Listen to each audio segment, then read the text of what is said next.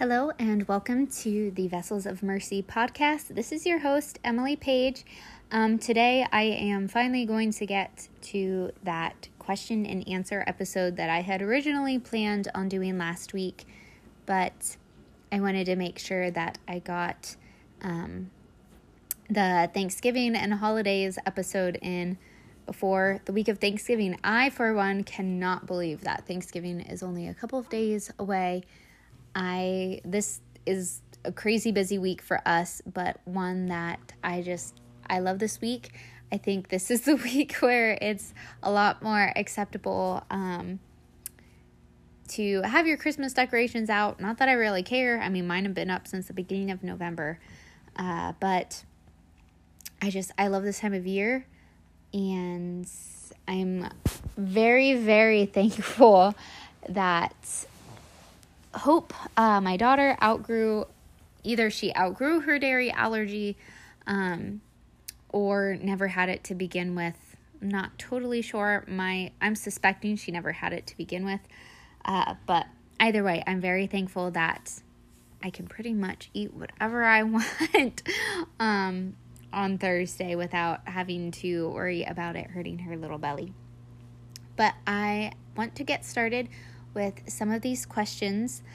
The first one is, what are your thoughts on the Allie Beth Stuckey and Kat Von D interview?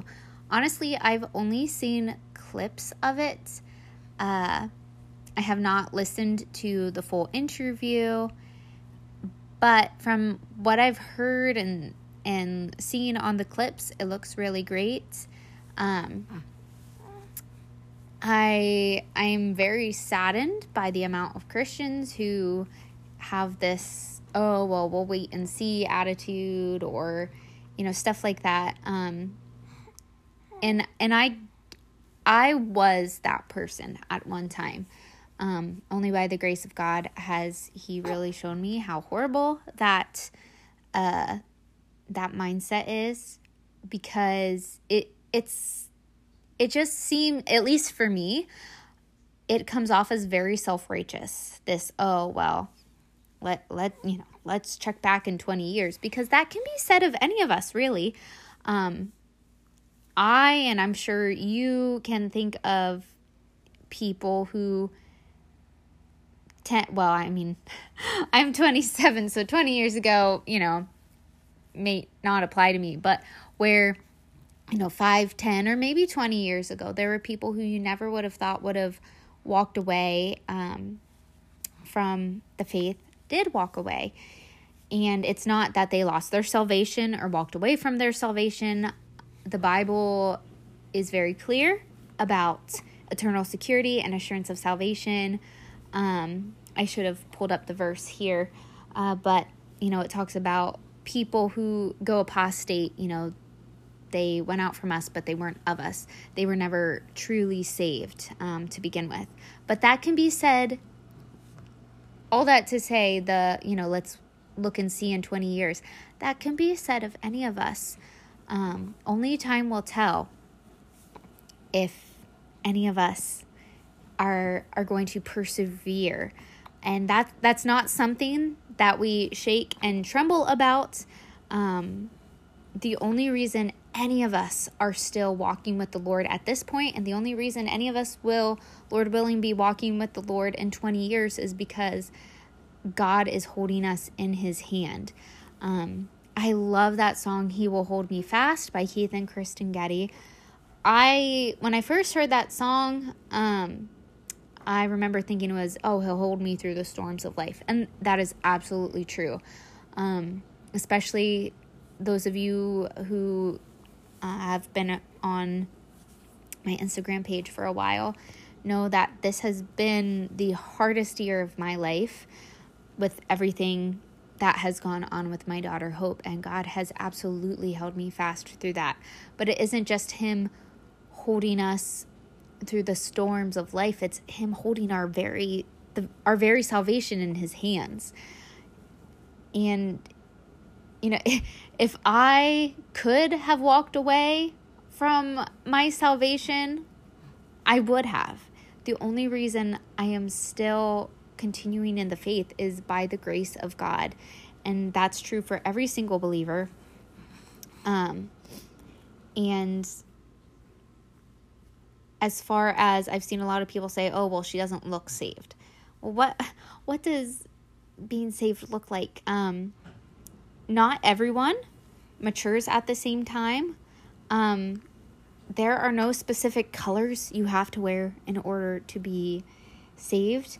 And we just need to remember someone who's been saved for 50 years is going to look very different than someone who has been saved 3 months. And I'm not just talking about looks. I'm saying sanctification levels. You can't expect someone who's been saved a week or 2 months to be at the same maturity level as someone who has been saved for most of their life and who has been raised in a Christian home and gone to church their whole life. And we need to not get so caught up in what people look like. I grew up, my parents were not legalistic, but I grew up around a very legalistic culture where, like, I actually had someone say to me when I have a cartilage piercing in my ear, someone said, oh, well, that's okay, but if you ever get a tattoo, then we might need to have an intervention. That would be too far. And that is just, that's baloney, very respectfully. I think we get way too caught up on how people look in evangelical Christianity, I think. But all that to say, it sounds like Kat Von D, she seems very sincere. And we need to be welcoming to those who profess faith in Christ instead of casting doubt on, oh, did they really mean it? We need to be welcoming, and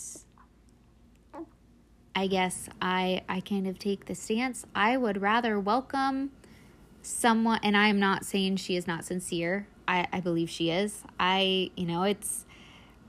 If you make a profession of faith, then until you prove otherwise, whether it's, saying I'm not saved or a repeated lifestyle of sin, you're saved unless what is that saying? Innocent till proven guilty.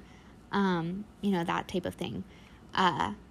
There is no reason to think she is not genuinely saved.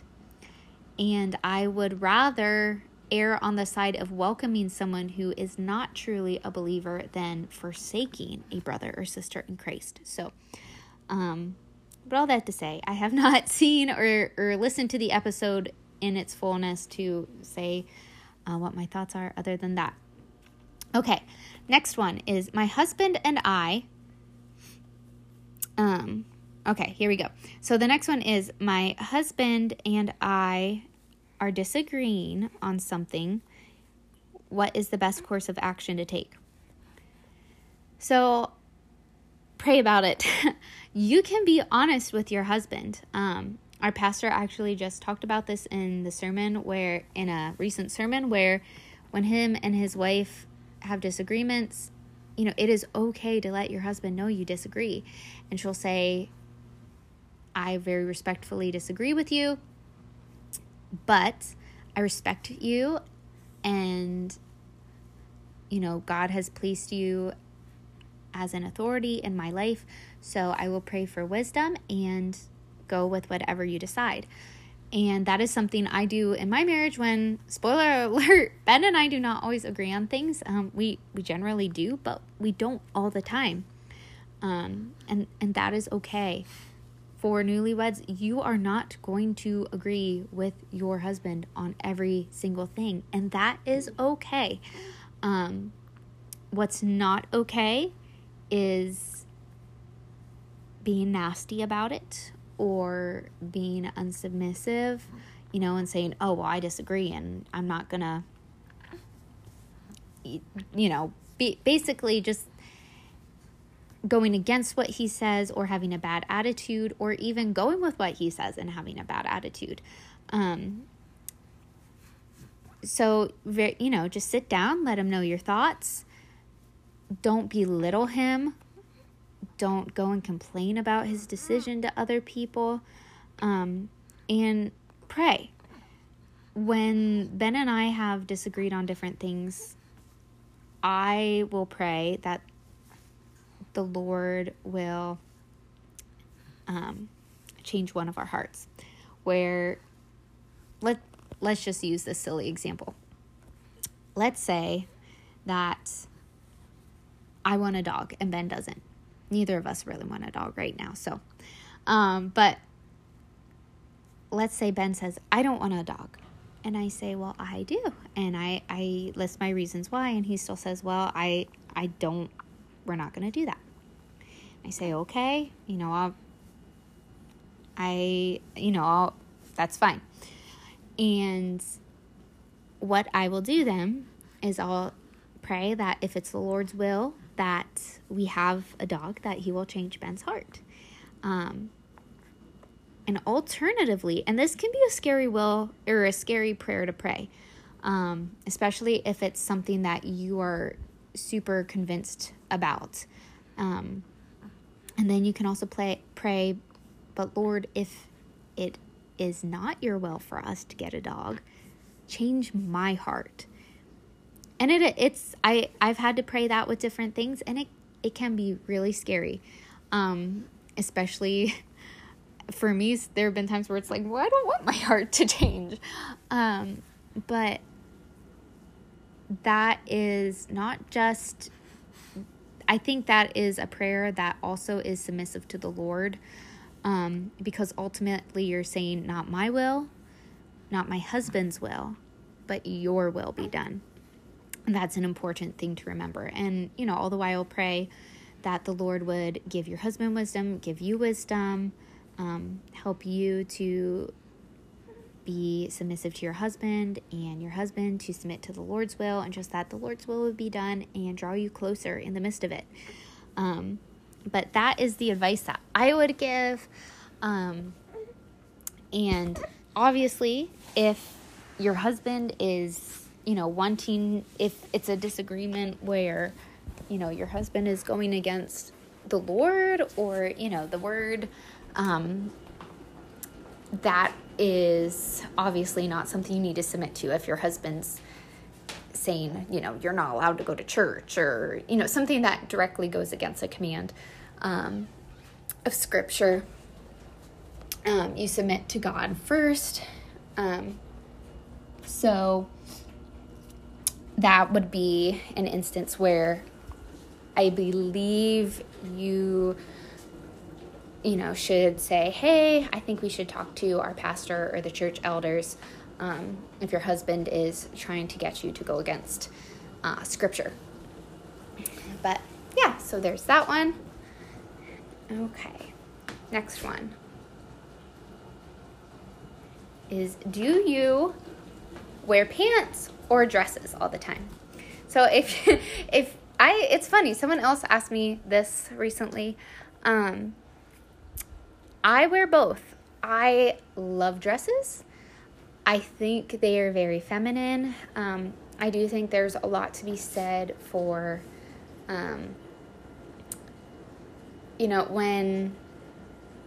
when a man is trying to be a woman or look like a woman, what does he wear? Most of the time, he puts on a skirt or a dress. And because it's just inarguably feminine. So I love how I feel in dresses. However, they're not always practical. Sometimes it's very hard to be modest in a dress. And I remember growing up, someone said, well, if you can't be modest in a dress, then you shouldn't be doing it. Well, I don't know if you have ever tried to garden or do yard work in a dress or a skirt, but it can be done, but it is more difficult. So I wear both. I do not think it is wrong to wear pants. I wear pants all the time. I also, the majority of the time, I would say, at least in the winter,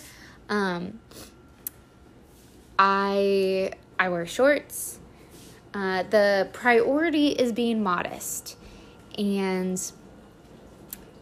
there are some pants that are more modest than dresses and skirts.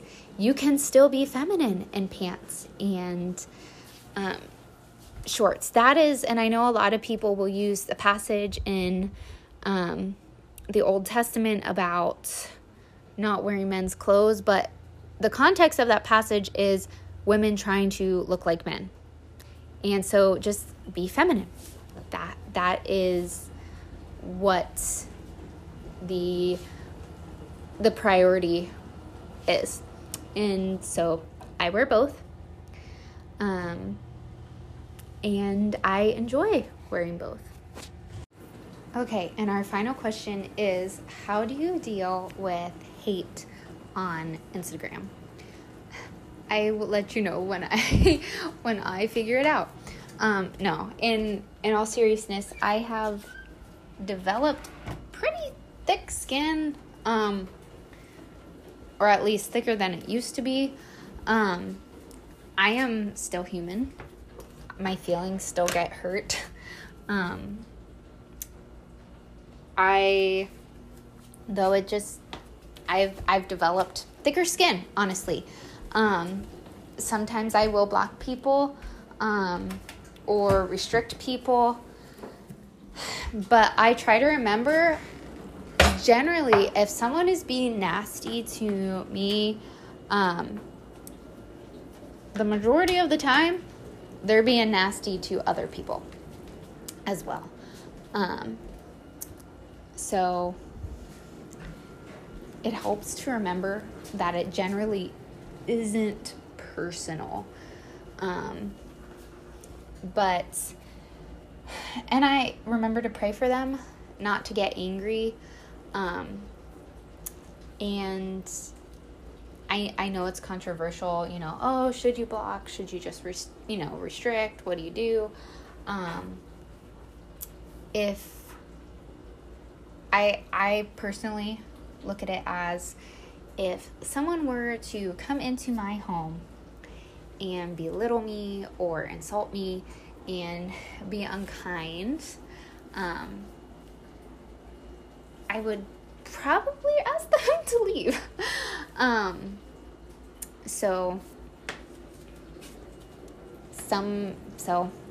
I personally think blocking and restricting is okay, and have done that in the past, depending on the level of how hateful someone is. But yeah, that is about it. If you have any other questions, feel free to message me, comment, and I can answer them next time. Have a wonderful Thanksgiving, everyone, and I will, Lord willing, see you next week. I'm in the air about possibly having a bonus episode this week, just talking about this past year and some of the things I'm thankful for. But feel free to share this podcast if you like it. And I will see you all next week.